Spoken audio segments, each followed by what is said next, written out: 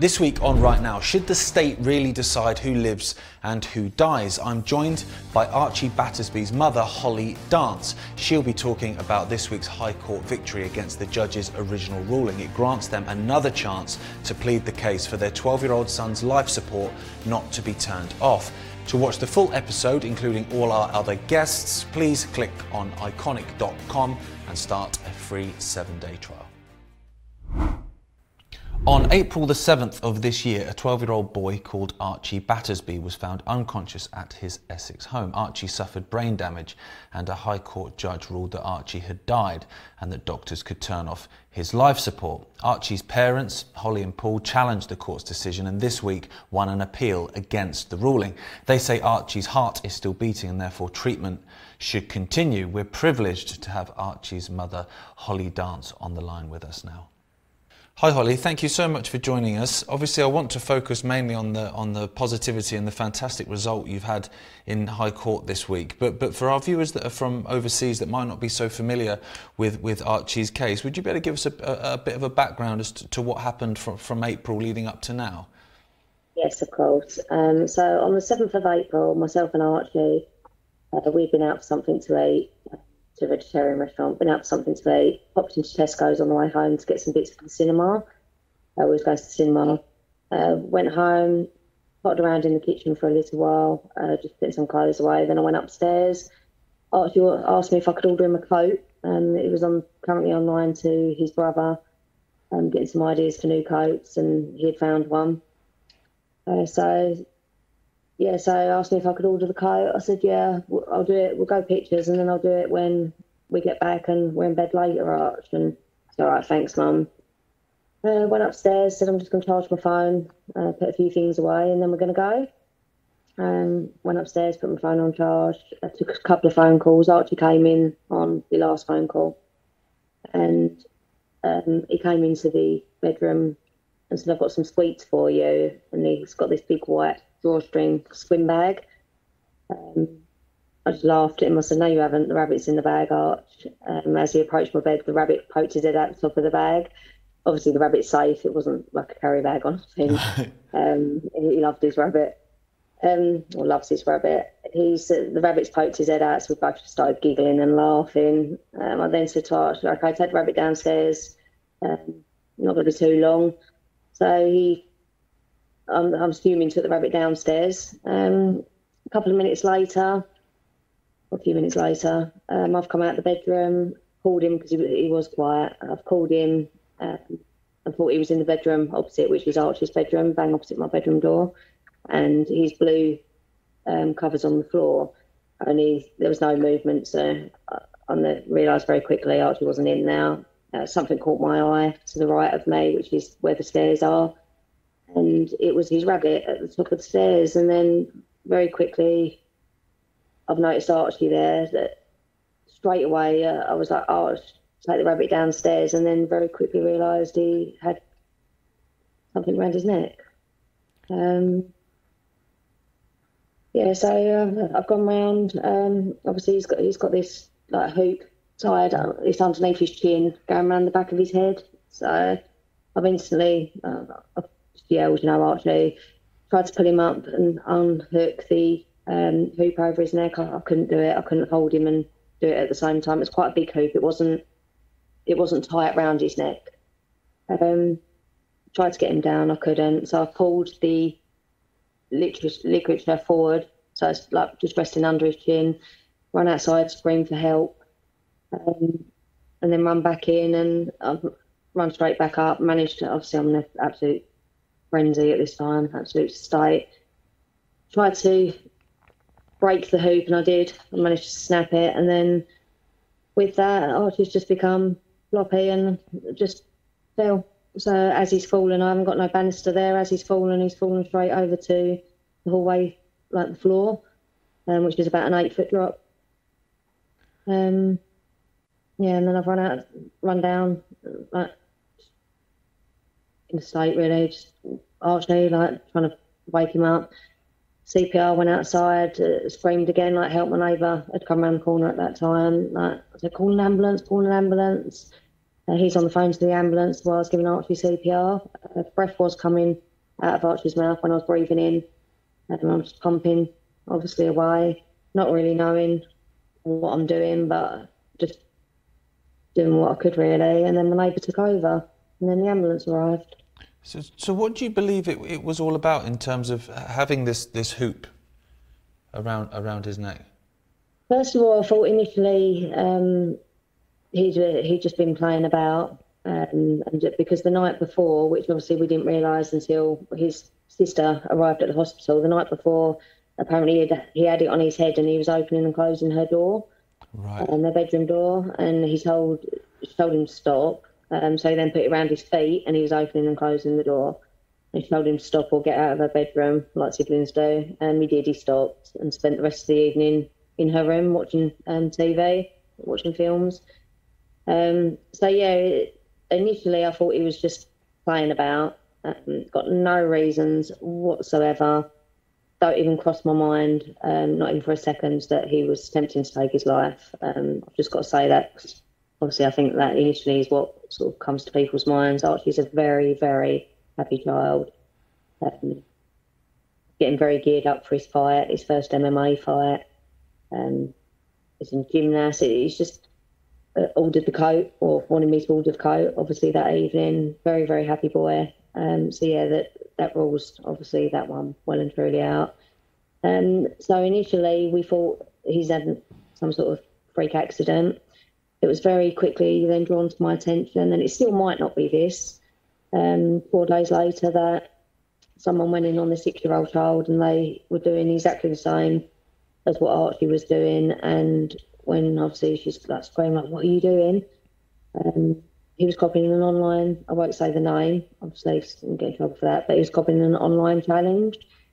So, and apparently it is a bit of a thing that the kids are all copying at the moment. So now, obviously, the police are looking in Archie's phone for me to see if they've got any evidence that he could have possibly been doing that. Of course. So obviously the ambulance comes, takes Archie to hospital. How long was he in hospital before, obviously, it got involved with, the High Court and judges making decisions on Archie's behalf? Right. So he arrived at Southend. So we found the ambulance at 4:11. He arrived at Southend, I think, don't quote me on that, just before 5.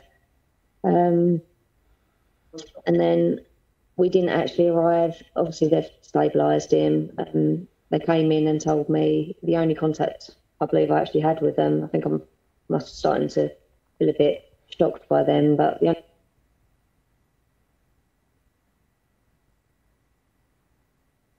nurse coming in and saying that Archie's making attempts to breathe, Mum. We've had to put him into neuroprotection to protect his brain. We're just waiting for the Panda team to come down from the Royal London Hospital.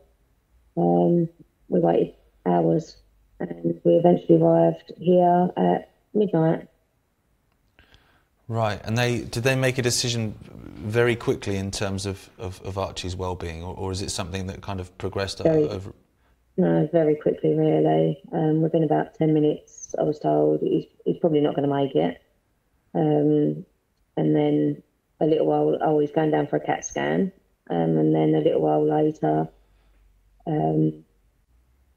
we've got basically that we're going to wait and see. And then no wait and see led to, because he come from Southend to have I think it's called a cranioscopy, which is where they relieve the swelling. So they cut the skull, relieve the swelling. I believe that's what happens. And that is why Southend Hospital sent him here, and that never took place. So it feels then the decision was made far too quickly. So obviously I'm assuming then you've obviously disagreed with that decision. It's Yes. then gone to a judge who has agreed with them originally, with the hospital originally. Well, so basically, with regards to the decision, so that was obviously on the first night. On day 3, obviously he's still here, so he did get through the night. Day 3, still here. We was called into a meeting with certain members of the team, clinical team, and told that Archie's brain dead. Within a couple of minutes, this was Archie's brain dead. We want to carry out a brain stem test, which is just a legal procedure basically to pronounce death, and then we won't be doing there's a DNR, so we won't be resuscitating him if he goes into cardiac arrest. Which obviously I was like, what? 12 years old. Followed very quickly by talking about we'll have time to get friends up and family to say goodbye, and then a conversation with regards to organ donation will take place within about 2 minutes. It seems like there's such a huge disconnect from the human element of the fact that, like you've said, this is a 12-year-old boy we're talking about. Definitely no compassion or empathy at all. So you've appealed, you've won that appeal, which is absolutely incredible. So what happens now? There's another hearing on July the 11th, is that correct? Right, so there's actually been, yesterday was the 10th court appearance. There's been, oh my goodness, at least one a week, at least. It's been very tiring. The hospital had us in court within 2 weeks because we refused the brainstem testing. The court then awarded in the hospital's favour and went ahead with the brainstem testing despite the risks. They couldn't. They had to do a nerve a nerve test to see that Archie could respond to obviously this light test, and the nerve test failed. It showed that none of the Archie's muscles were could respond. So the hospital were asked whether Archie was on any muscle relaxing drugs. They actually asked 3 times and then terminated the test because it couldn't be carried out. So, yeah, and then obviously back to court, there's another 8 court appearances after that. The judge awarded on not yesterday, the one before, that Archie was likely to be dead, her words, likely to be dead on the probability of 51%, and based on an MRI image was pronounced likely to be dead on the 31st of May. And then obviously we've appealed, and that was overturned yesterday by the Court of Appeal. Which is fantastic. I mean, the word likely is extraordinary. When you're dealing with the life of a 12-year-old boy, it doesn't matter whether it's dealing with likely or unlikely. So, I mean, your legal team have kind of determined that, you know, mistakes were made in that judgment and that ruling. Yes. Obviously, they weren't taking yourself and your family and Archie's kind of will into it. It was all very matter of fact. What do you think will be different in July? Do you think that, you know, do you feel sort of like there's a fighting chance now? Yeah, I'm hoping that this time, obviously, we haven't been allowed any medical experts outside, like independent, to come in and examine Archie. We're still not allowed now. And I'm just hoping that, obviously, the clinical team here put through before that Archie's deteriorating, because at the time feet were being withheld from Arch. He lost over 2 stone in weight, and the reason for that was he wasn't absorbing food, which wasn't the case at all. He's absorbing very well. So he was then, I asked, could he then be given loperamide, which is basically like Imodium, to stop obviously it coming from the other end. First of all, I was told no, and then they said yes. My MP got involved in the meantime, and his feeds were then resumed and have been consistent since, and he's now gaining weight. He's gained weight. He holds his own body temperature at 36.5. He's just fought off sepsis. So since he's been likely to be dead, he's fought off sepsis. He's fought off a tummy bug, which explains why he needed the loperamide to start with. He's feeding, he's absorbing, and he's gaining weight. His heart's very strong, never had a problem there. I've just recently done a BMP test on Archie that reveals no damage on his heart. So from the first, or the one and only cardiac arrest, I think people are a bit confused for some reason. It's sort of gone out there that Archie suffered another cardiac arrest the last time we was in court, which wasn't the case. It was one, and that was the original, obviously, incident. Of course. He sounds like an absolute warrior to be fighting through all this stuff. I find it strange, like, for me, I'm kind of I'm thinking almost like, explain this to me like I'm 5. You're saying we want to get independent people to look at Archie, and they're saying no. Like, Yes. Explain to me why I'm 5. Why someone wouldn't allow that? Like, surely you should be trying everything. Well, obviously I've got my views on that, but I can't really say that. I think that's going to be for a much sort of future court case down the line, but I know why. But yeah, I think it's down to members of the public really to ask that question themselves. You know, what would be the hardship in, for one, allowing us our own independent team in? What would be the hardship in giving Archie time to recover? You know, according to the clinical team, he could have a heart attack and die at any moment. So just allow him time then. What's the problem? If he's going to go anyway, allow him a bit of time. Exactly. You know, I can't really sort of get my head around it. Well, I can, but obviously I think it's down to the public to get their head around that one. No, and it asks bigger questions about, you know, what right certain people have to make these decisions, you know, to basically play God in a way. Most definitely. It's Most extraordinary. Definitely. I say that apparently it's in the child's best interest and what Archie would have wanted. I'm Archie's mum, and a lot of the time Archie didn't want to go to school. But as his mum, I have to send him to school. You know, some decisions I don't think should be down to children to make. You know, and with regards to this decision, no, it shouldn't be down to a guardian that spoke to Archie, well, not didn't speak to Archie, but visited Archie's room and was in the room for about 30 seconds. It shouldn't be down to her to make that decision to end Archie's life. And it shouldn't be down to the hospital, and it shouldn't be down to a judge. It should be down to us as a family, and it should be a personal decision, you know. And I think it is a personal choice. There's families out there that might want to not go through this, and I respect their views, and I think that people should respect mine. I believe my son's still there, and I believe he's going to make a recovery, and I think he just needs some time.